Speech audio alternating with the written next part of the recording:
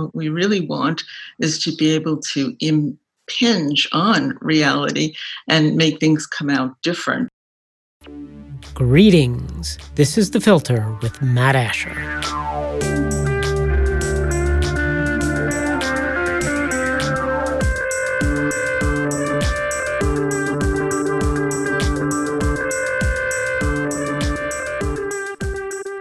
Deborah G. Mayo is Professor Emerita in the Department of Philosophy at Virginia Tech. She is a research associate at the London School of Economics and the author of several books, including most recently Statistical Inference as Severe Testing, and a pioneer in developing a new way to evaluate scientific claims. Deborah, welcome to The Filter. Thank you very much for inviting me. I'm happy to be here. It's an honor to have you here. We're going to be talking about the specific approach to evaluating scientific claims that you've developed, but I'm hoping you could start us out more broadly by explaining what induction is and how people have tried to solve the so-called problem of induction. Well, the problem of induction is how to justify moving from observations and data that we have to claims about the future or to generalize beyond those claims. The way philosophers have typically understood that problem, though, is that it could only be solved in a formal way by some sort of logic that would explain why you can go from, let's say, all A's or B's to that you've observed to the next A will be a B or something like that. And of course, we find that that is going to be a circular justification, and because you wind up saying something like, well, it's always worked in the past, and so they haven't been able to justify it. So that's the general idea. I like to use the word ampliative inference, meaning that our conclusion goes beyond the premises or the data, but it needn't be a probability that you assign to that conclusion, even though there is uncertainty involved. Talk a little bit about the history of the attack on this problem and where your own approach comes from and fits into that history. Well, by and large, philosophers have given up on that problem because of the manner in which they require it to be solved. But people feel that we can still build accounts of inference and show that they're plausible and warranted. And that's what the whole theory of confirmation was about. And alongside this work on theories of confirmation was Popper's work on a logic of falsification. And so instead of trying to build a logic that lets you go from past cases to the probability of future cases, he said, that was impossible. And besides, that's not how we learn. How we actually learn is starting with the conjecture and trying to falsify it. And my work does grow out of that basic school. However, Popper was never able to really cash out his idea. He did talk about severe tests, that we want tests that with high probability would have found flaws if they're there. But he was so keen to move away from talking about induction or reliability that he was never able to have an account that even allowed that there were reliable methods for falsification statistically. So my view does connect with the Popper view, and you could even see it as using modern statistics to cash out the Popperian goal.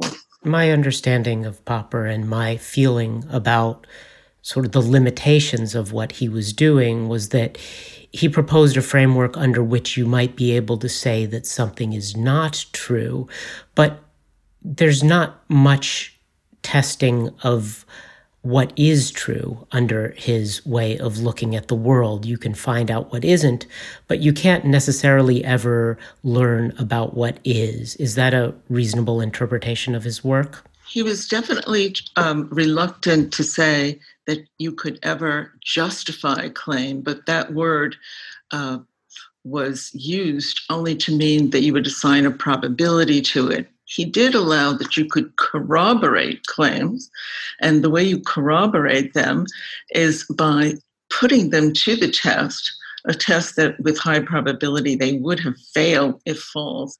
And if they survive that test, you can say that it's corroborated. So what exactly does that mean? He was never entirely clear. I think that he really did have in mind that it was warranted in some sense. So that's kind of a neutral term. And he also talked about preferring claims that had passed severe tests, preferring highly corroborated claims, and relying on them for future prediction. Within the field of statistics, there are generally two main ways that people approach it, one being something called Bayesian, one being something called frequentist. You have come along with your work and proposed a way to evaluate claims that's on the basis of how severely they've been tested. Right. I mean, I start with a very minimal requirement that you don't have evidence for a claim if nothing has been done that could have found that claim flawed or false in some manner. And if starting with something that all parties, I think, will agree to, we can build an account and appraise tools from rival accounts. Okay. The idea, again, is that a claim has been severely tested if it's subjected to and passes a test that would probably have found it flawed. And that probability is actually the severity of the test. And that tells us what Popper would call the degree of corroboration that that test has passed. In the Bayesian account, I don't know if you want me to describe the differences, but it really has to do with the use of probability. And in their view, just like the Carnapian confirmation view in philosophy, the role of probability is to assign degrees of belief or support, most likely a comparative degrees of belief or support, to claims based on evidence. Here, we're using probability in my account to describe methods, their capability to have found claims false or flawed. Popper would call that a methodological use of probability. One of the things I like about your approach is that it fits in with my own thinking about what makes for a good theory. This is something that I've talked about on the podcast and also in the past on statisticsblog.com, which I used to pay attention to and update, but not so much recently. At any rate, the idea here is that you can evaluate theories from an epistemic point of view. And if you're doing that, then the good theories are actually the ones that you can very quickly dispense with or falsify. So the theory that the Earth is flat is, in this sense, a very nice theory because we get very quick falsification of it all the time from anyone who's flying in an airplane or in the space station above the Earth. So it's very easy to look at that theory and go, it's completely been falsified. And then you get to other theories that exist in environments where the data is noisier or that have a certain amount of evidence to favor them, but you can't say fully that that's something that you can confirm, or it takes a very long time to confirm that theory. I think of the next level up in terms of niceness of theories being something like that smoking causes cancer. It's now fairly well established and we're all comfortable saying that, but that took a lot of years and a lot of data and a lot of modeling to convince people of. And so your work comes along, and I think that in some sense, it gives you a way to tell not just, how severely a theory has been tested, but also in some way to say, is this a nice theory? I think that we can relate this to the question of, is this a nice theory? But I actually think that the Popperian idea of putting all of this on the theory that it should be able to be falsified readily is a mistake. it wound up with people finding, well, you want this trivial claim that's highly scientific just because it's crazy and it's easy to falsify. I think that he often used the word theory when it would have been better if he used the word inquiry. That is, we really want inquiries that are probative, regardless of the form of the theory. And of course, we want theories that are highly contentful, that allow us to explain and to predict, and that do allow us to test them, that allow us to triangulate their measurements and be able to find weak spots and attain what I call experimental knowledge in my book, Error and the Growth of Experimental Knowledge, knowledge of what would be expected in subsequent experiments.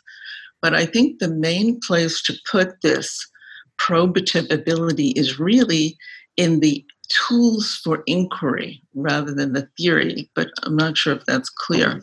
That's interesting. It brings to mind, too, that one of the things when we're looking at theories here is, and you've talked about this, is that it's nice, these are my words now, it's nice if your theory makes predictions that wouldn't necessarily have been expected under the current paradigm, say. So you talked about Einstein's light-bending experiment and how he made a prediction that was of something that would only be different either if he was right or something else was going on, but that would definitely have failed if he had been wrong and the dominant view of gravity had been right.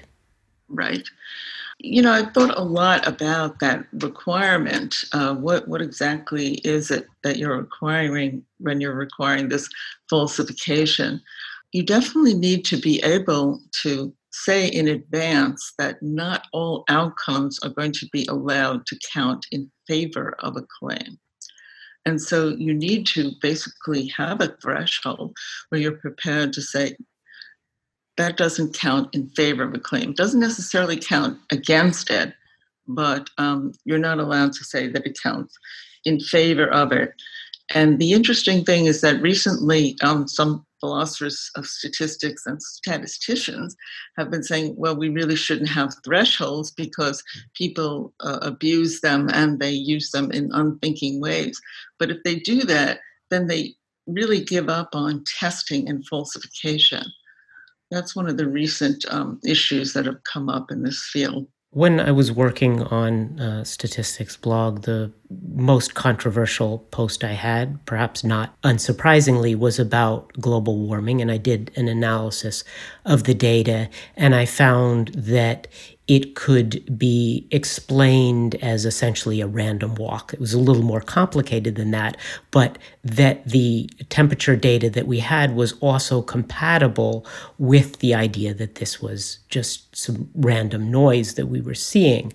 And one of my frustrations with the arguments around this was not that people were disagreeing with me, I expected that, but that whenever I would try to pin people down on what would constitute rejection of that hypothesis, that in particular trying to pin down the specifics of the words themselves, you know, what are we testing here? Are we testing for catastrophic man-made global warming as opposed to climate change, which of course, even though the claim is that people are denying that, no one is really denying that. But then can we formalize what you're saying when you're arguing for this particular model?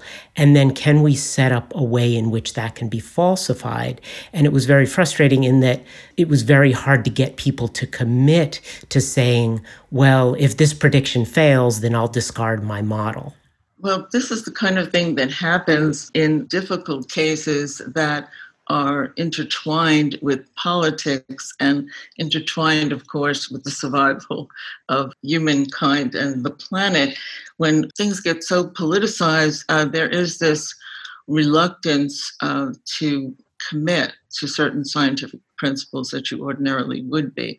I hope that they are prepared to say when these models really fall apart and need to be replaced by new ones, but it's not something that I work in.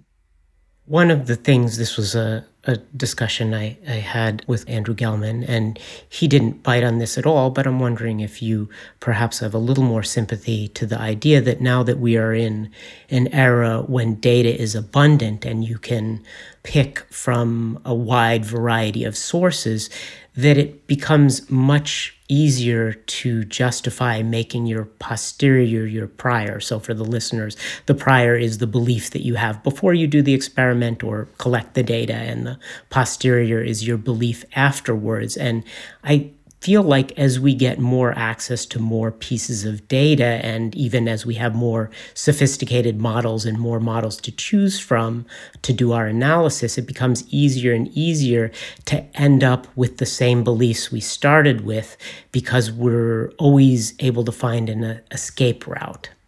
True. I mean, I think that the biggest problem now does grow out of the big data and the ease with which we can find impressive looking results, even though they don't replicate and even though they are really the results of models that would find some result or other, that would find some algorithm or other, or whatever it is, even if it's false.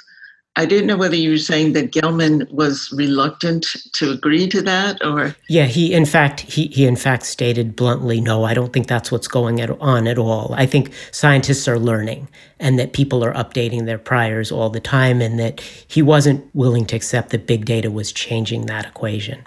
But he admits that the prior can be changed. This is the big problem with the Bayesian account. Of course, the hugest problem is, what do these priors mean and what are they measuring?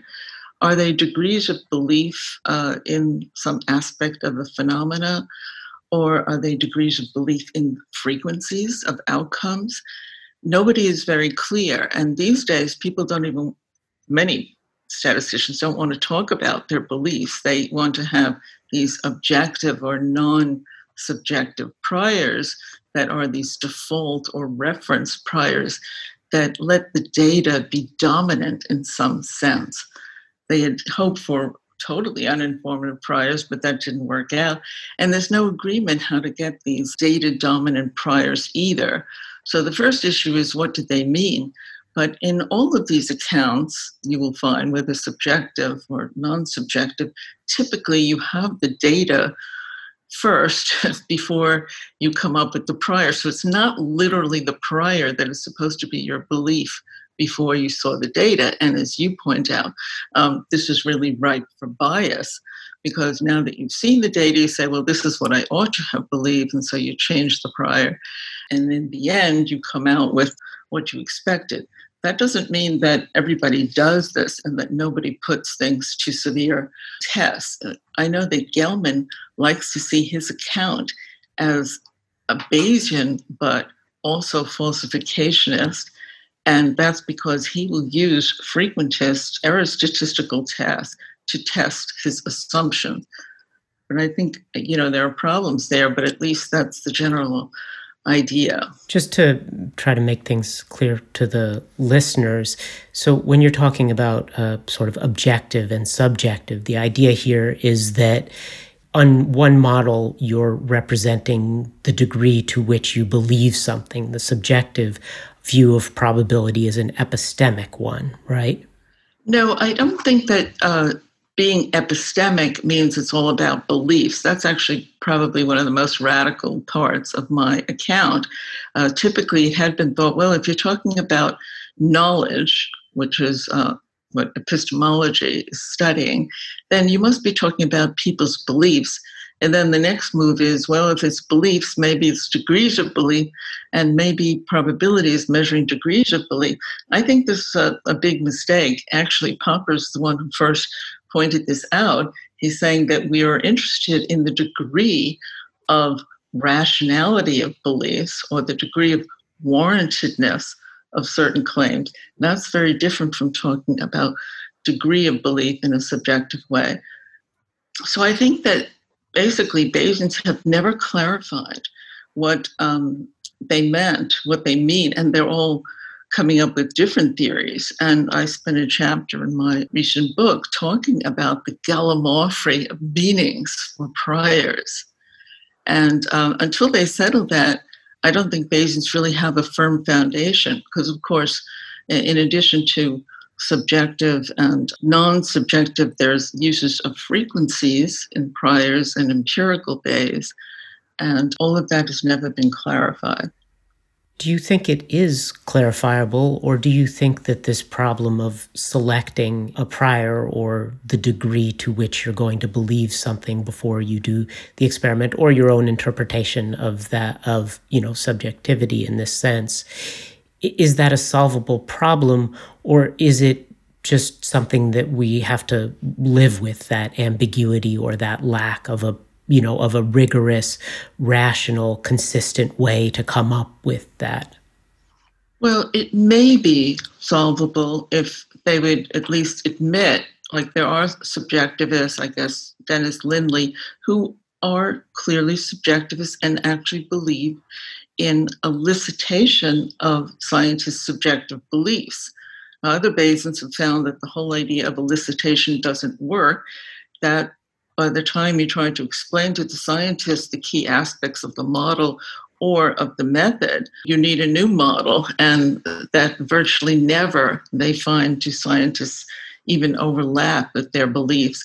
So I do think, though, that they could be consistent, and I wish they would be, but in fact, every account is a hodgepodge of completely different things. Trying to capture your degree of belief is very different from coming up with a data-dependent prior that doesn't depend on beliefs. And so this is problematic. But I also think the very idea that what we want when we're trying to find something out is to update beliefs is a mistake. Or at least I'm prepared to say that there are different contexts. There are contexts where we're trying to find things out. That's the testing context, learning, where it's really important to you to find out what is the case. And there are other contexts where it's proper to just be making your case, and you can group together data that support your view. So I'm prepared to say that my account allows for both, but when we are interested in finding things out, what we really want is to split off a piece of the problem, okay, and not drag in everything we thought we believed before, quite deliberately, to ask a probative question, starting with, let's say, is this a real effect or due to background noise? And subsequent pieces follow. So I see this learning as a piecemeal one, and that we should be talking about probative learning tools to probe out errors as opposed to updating beliefs. So tools to probe errors as opposed to updating beliefs, that fits with that idea of what we're doing is testing and severe testing. And I want you to talk a little bit about the getting back to the kind of Popperian idea there of, we can do falsification, but confirmation is harder. You talk about how we are able to confirm things if we can demonstrate that it has been subjected to a severe test. What does that look like? This is what learning is always about, and just in day-to-day life. In fact, I think people should look more as to how they learn in day-to-day life, because they'll find that they don't go around assigning probabilities to things, or they do want to know about the reliability of methods. So take, for example, I'm very weight conscious, and I want to know if I gained weight between the time I left for some trip and after. And if I do have a set of well-calibrated scales, and they all indicate to me I gained at least 4 or 5 pounds, and I check the scale, I check the properties, I check, for example, that it correctly gets the weight of an object with known weight, like my book, Error and the Growth of Experimental Knowledge weighs exactly 1 pound, then I put these pieces together and I argue I gained at least 4 pounds, because if I hadn't, at least one of these scales would have revealed it. It can't be that all these scales are tricking me just when I don't know the weight of an object, but they work perfectly reliably with objects of known weight. So I infer with severity that I've gained at least 4 pounds. And notice I've used the properties of the tools. I've used the properties of the tools in order to infer what I have learned in this particular case. I'm not saying this is a good tool in the long run. It won't lead me into errors too often. That's this performance idea. I'm actually using knowledge of the capabilities of the tools, possibly several scales together, to infer something about my weight. I claim we do the same thing with statistics in learning about parameters in models and theories. You mentioned a little bit earlier replication, which is certainly a key part of the scientific endeavor. And there's been the so-called replication crisis, where there have been a number of experiments, by and large in psychology, some of them in behavioral economics, that were put out there and got wide dissemination. And then when it was time to try to see if they were real, they didn't replicate. How does your own model of error, severe testing, fit in with that and maybe provide some kind of a solution to the replication crisis? The main thing is to see what the central problem is with replication. And the central problem is, again, that we have high-powered methods that make it so easy to come up with results that look impressive. They might give you small p-values, okay? Could you define that for people? Sorry. What is a p-value? Okay, the p-value is the probability of getting even a more extreme result than you got under the assumption that there is no genuine effect. So the p-value is part of a test. And the first thing that we're testing is whether any differences we've observed are just due to background noise as opposed to being genuine. So it's just a limited piecemeal question. And pretty clearly, if there's a high probability of getting an even more impressive looking result, even if it is just background alone, then you don't have evidence for ruling out that background alone explanation. Just the first thing that we want before being able to infer that we have a genuine effect is ruling out the possibility that it's just noise in the data. You see, in statistics, of course, we use statistics because of variability. If you didn't have variability, you could do deterministic tests, right?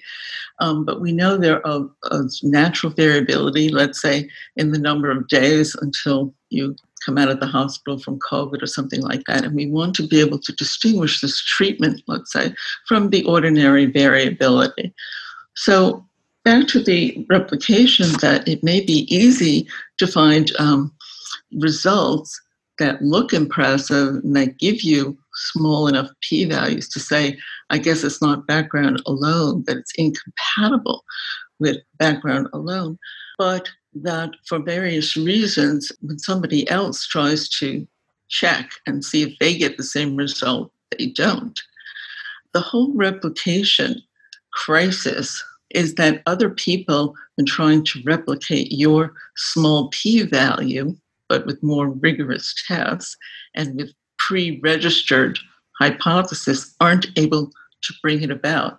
And the irony of this is that critics of the use of p-values often say that the replication crisis shows that it's too easy to obtain small p-values. But the entire crisis is how difficult it is to get small p-values replicated when another group tries to bring it about, but with a tighter experiment that doesn't allow all the wiggle room and flexibility of the original. So what this means is the problem isn't p-values, but these selection effects, ignoring outcomes that you don't like, cherry picking, outcome switching, and so on. So the central thing is, what that tells you is that your statistical account had better be able to pick up on things like cherry picking, p-hacking, outcome switching. And most of the accounts do not. And so my work on the replication crisis is largely to show that they just scream out that we need accounts that can pick up on the consequences of the cherry picking and the bias selection effect. And the way this account of mine picks up on them is by showing how they alter the capabilities of tests to distinguish whether you have a real effect or not. If you have an account that doesn't pick up on that, and then you're just going to allow more flexibility. And of course, it's not just the method, the priors also can be cherry picked, right? And I already mentioned determined post data. And so we have more and more flexibility that leads to impressive looking effects that don't replicate. When thinking about this myself, one of the things I considered, and in fact considered strongly enough that it made it one of the manifestos on my blog, was that with any test that you do, any thing where you're trying to show an effect, you should also follow that exact same procedure that you followed to come up with that result on noise that replicates the kind of noise you expect to find in your experiment if you're wrong and it's nothing but noise. So you do a Monte Carlo experiment that follows that same steps, and in following the same steps, it follows not just the specific model that you came up with at the end with the set of parameters that you had at the end, but that you do it the whole way through following your process. So you start with that noise as your data, and then if you made a decision about which variables to exclude, you do that same thing with the noise. So you retrace your steps on noise, including the steps that I think Gelman calls the forking path steps, where you prune or you make decisions about what to do with your data. And then if that kind of meta procedure allows you to still come to a conclusion that there's an effect, even though you started with noise, then you need to be a little bit more circumspect about from your framework, the severity of the testing that you just applied to the problem at hand. Well, there's an important distinction between replication and reproducibility, replicability, reproducibility, even though they're used interchangeably.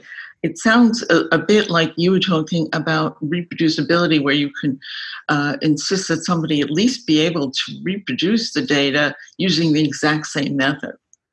Whereas with the replication, we are changing the methods. We've got new subjects, and we might even slightly change how we try to trigger the result, but it's still supposed to be testing the same claim. That's right. These are two slightly different tests. So the replication test is you have these parameters that you've now kind of solidified that form your paper, and your paper argues that if you do this exact thing and you use this exact mathematical model, you're going to get a result like this. In the replication instance, what you're doing is you're fixing the procedure to that exact specification, and then you're going through and you're doing a brand new experiment with new subjects and determining whether the experiment replicates.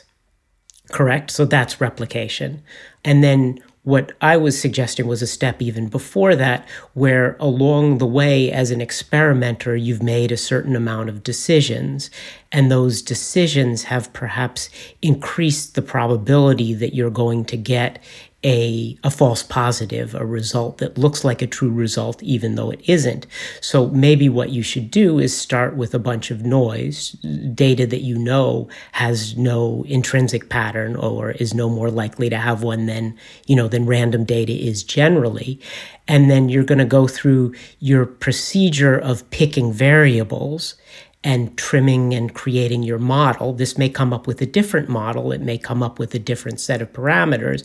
But if following that same general procedure that you followed, you're able on noise alone to come up with a model that has a low p-value, then maybe there was something wrong with your procedure at the more meta level. Does that make sense? Sure, that you show that your procedure has so much flexibility that you're always going to be able to come up with possibly your pet theory being supported, or in other cases, some real effect, even though it's false. Yes, that would be tantamount to eliciting the reliability or the error properties, as I would call them, of your method. And as much as replication cries out for being able to characterize the error probing properties of your method, the leading accounts that are being put forward as alternatives to the error statistical accounts, such as significance testing, actually don't characterize their methods that way.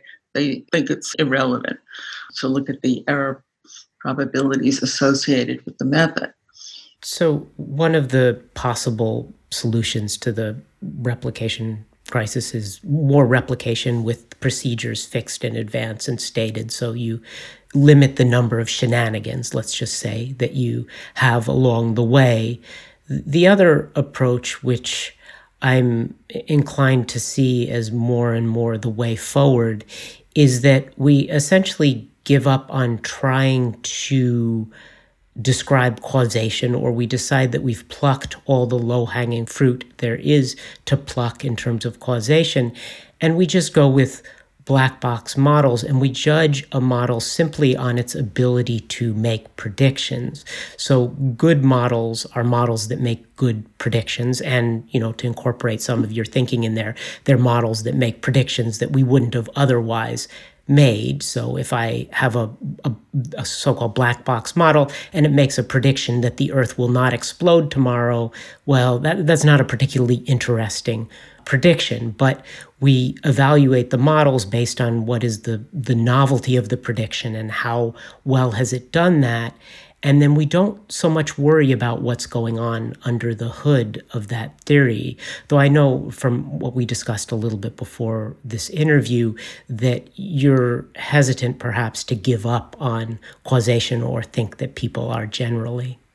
It's not that I'm hesitant to give up on causation. I think that if you don't try to find out the causal mechanisms going on, you're not going to find out how to change anything. What we really want is to be able to impinge on reality and make things come out different. And unless you know something about the causal nexus, you're not going to ever learn that. So there are times that we don't particularly care about the causal underpinnings. And we say, well, for whatever reason, whenever I show a pink button, they press on it more often than when it's a red button, just to take a crude example, or that I can predict pretty well what books you're going to buy in the future from Amazon, given what you had purchased. And I don't really care why. And there are contexts where that's sufficient.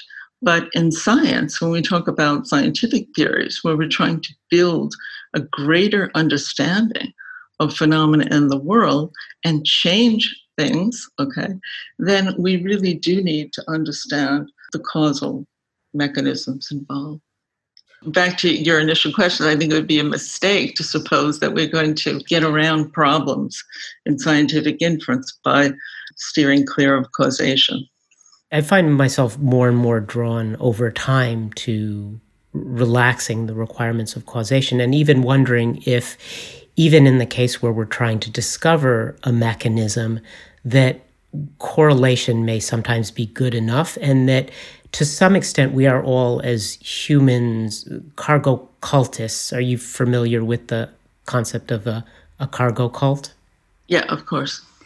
Right. So for the listeners, I don't know to what extent this is a story that's real and was endemic of the era or just something that happened once. But the idea was that during World War II, there were supplies dropped on landing fields, and there was a tribe somewhere in the Pacific that decided that if they put up a landing field in the middle of somewhere, and that they put up maybe a little mock replica of an airplane, that cargo would just fall out of the sky and drop down on them.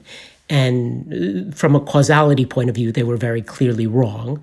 From a correlation standpoint, they were certainly right that landing strips did correlate with things falling out of the sky, at least for a period of time. And, that is kind of roundly mocked as the wrong way to do epistemology. But I think that as we get into ever more complex aspects of life and society and systems, that understanding that this one thing always seems to go with this other thing may get us as far as we need to go, and may be the closest to causation that we can ever get in a very noisy, complex, self-referential environment.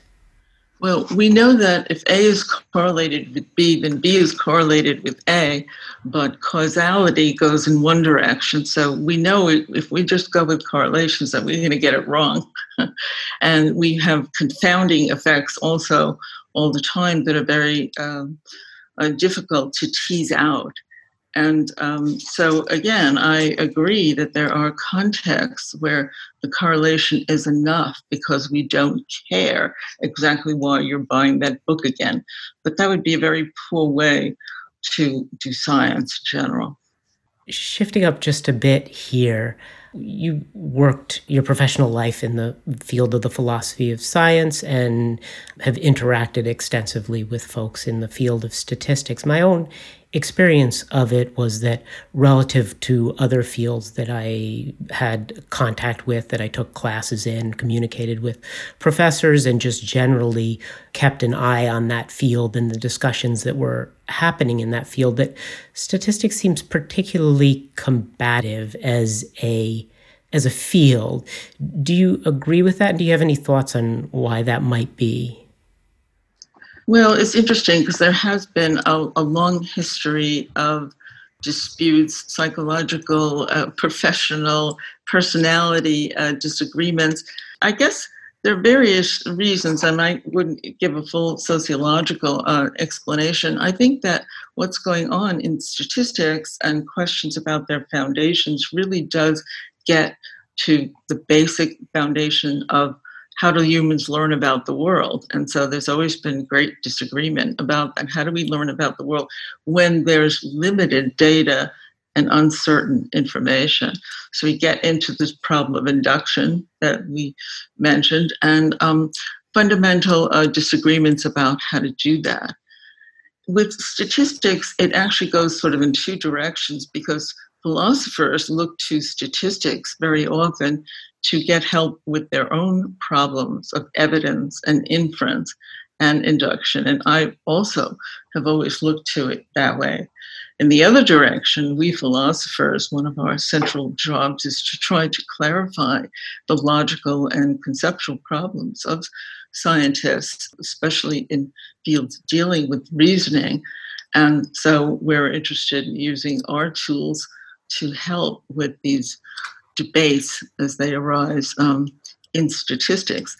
Although, by and large, you could say, well, statistics, like most sciences, doesn't need philosophy.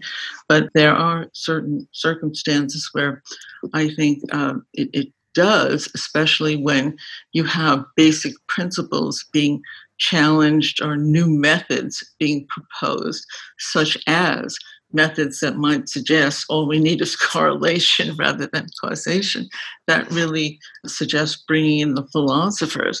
And also some popular memes that we hear in statistics, like all models are false, everything is equally subjective and objective, problems with p-values exaggerate evidence, and so on.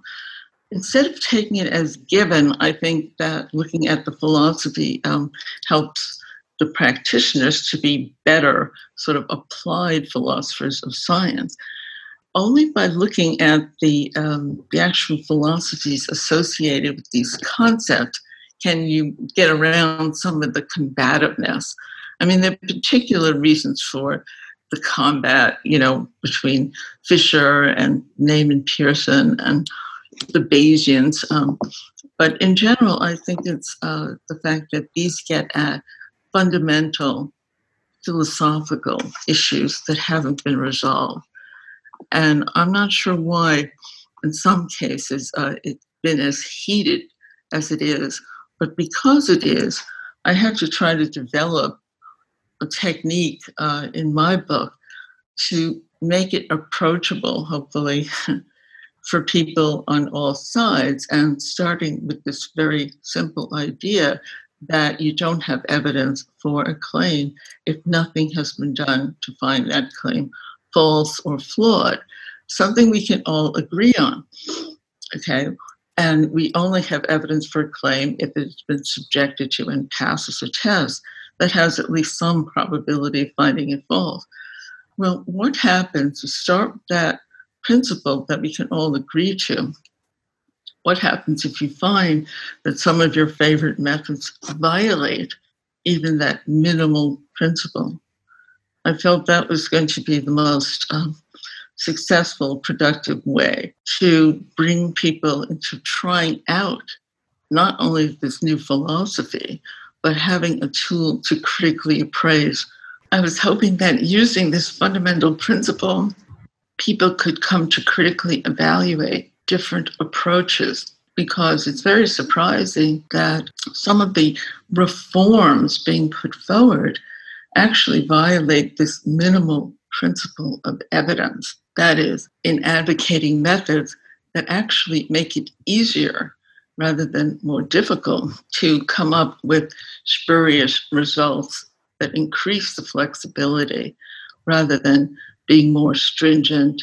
There are many reforms that are in the direction of making things more stringent, like pre-registration and replication tests, but others are actually moving in the direction of accounts that are more flexible.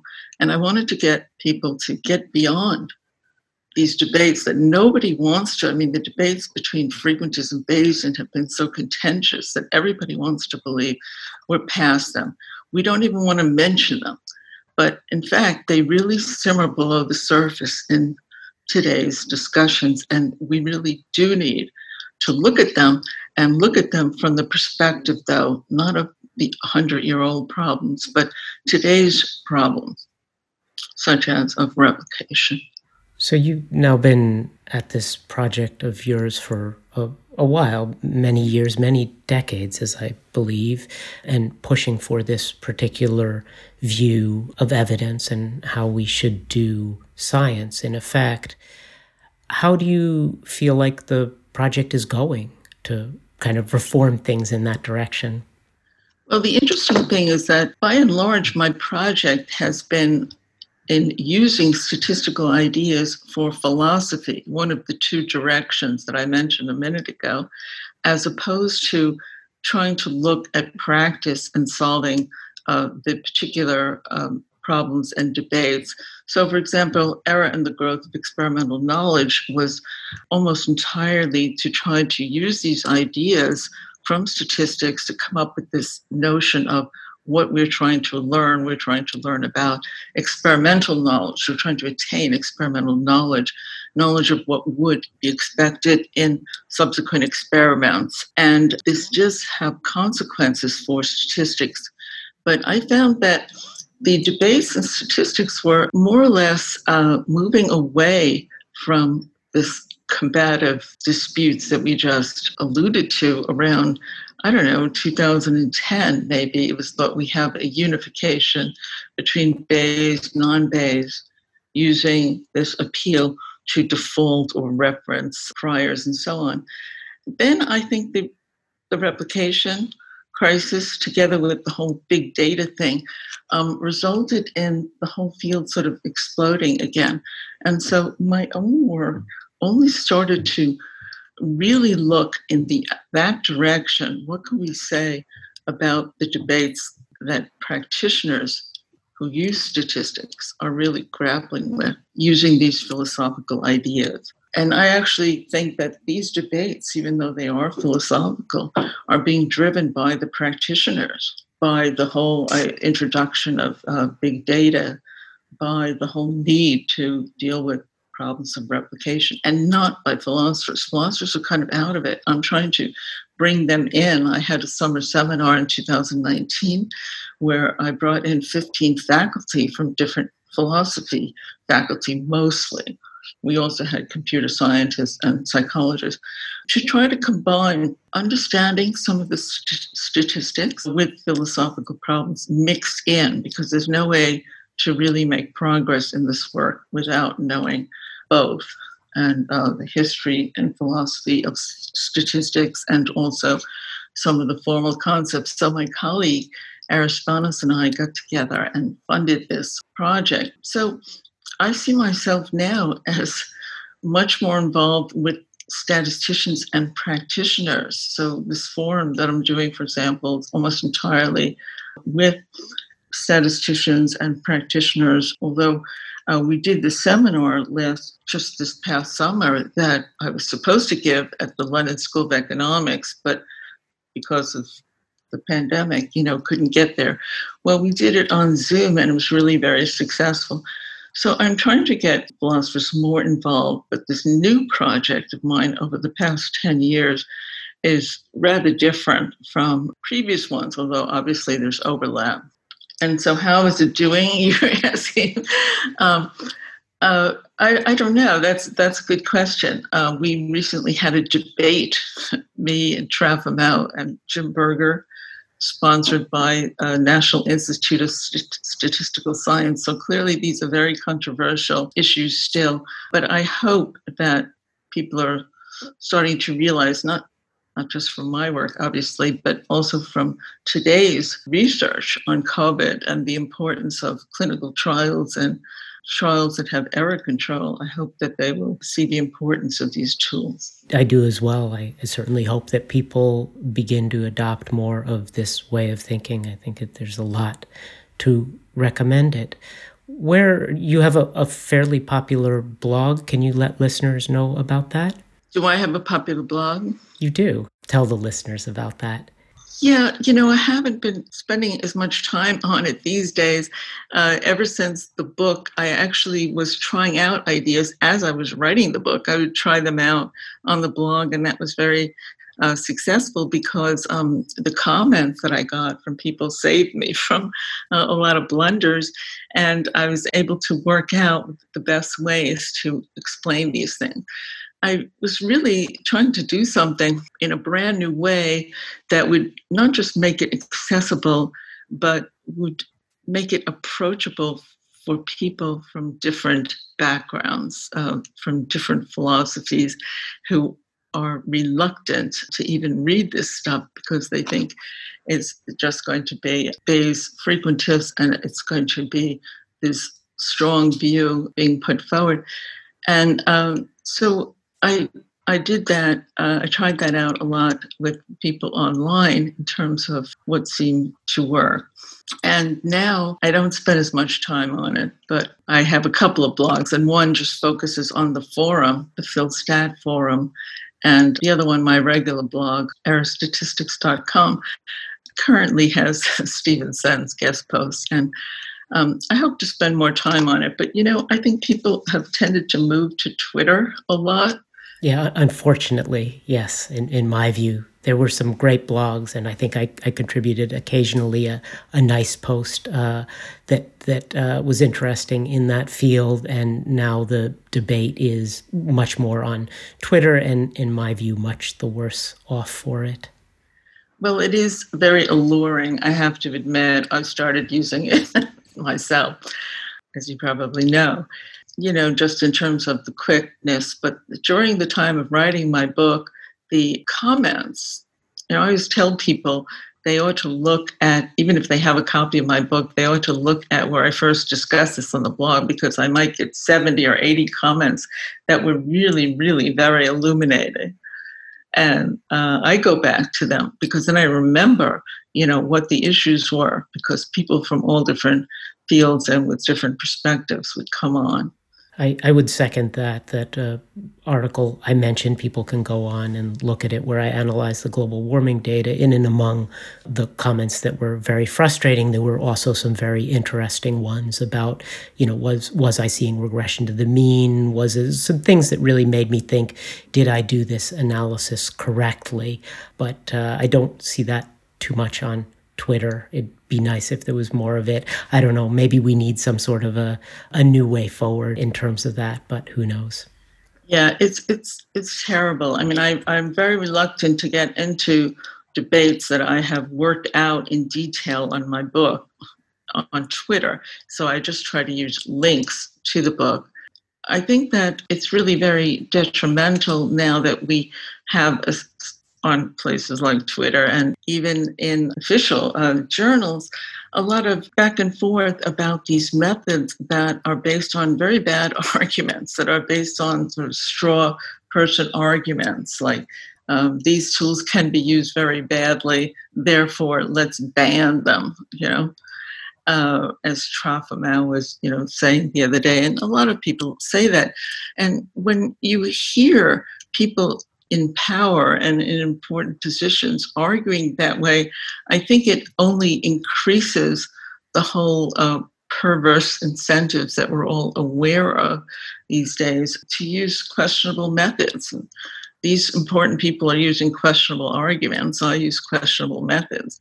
The whole field has kind of lost some of its scientific reputation recently. And as a philosopher of science, that really concerns me. Deborah, thanks for coming on The Filter. Thank you so much for inviting me. It was a lot of fun to talk to you. I hope to hear more about your work.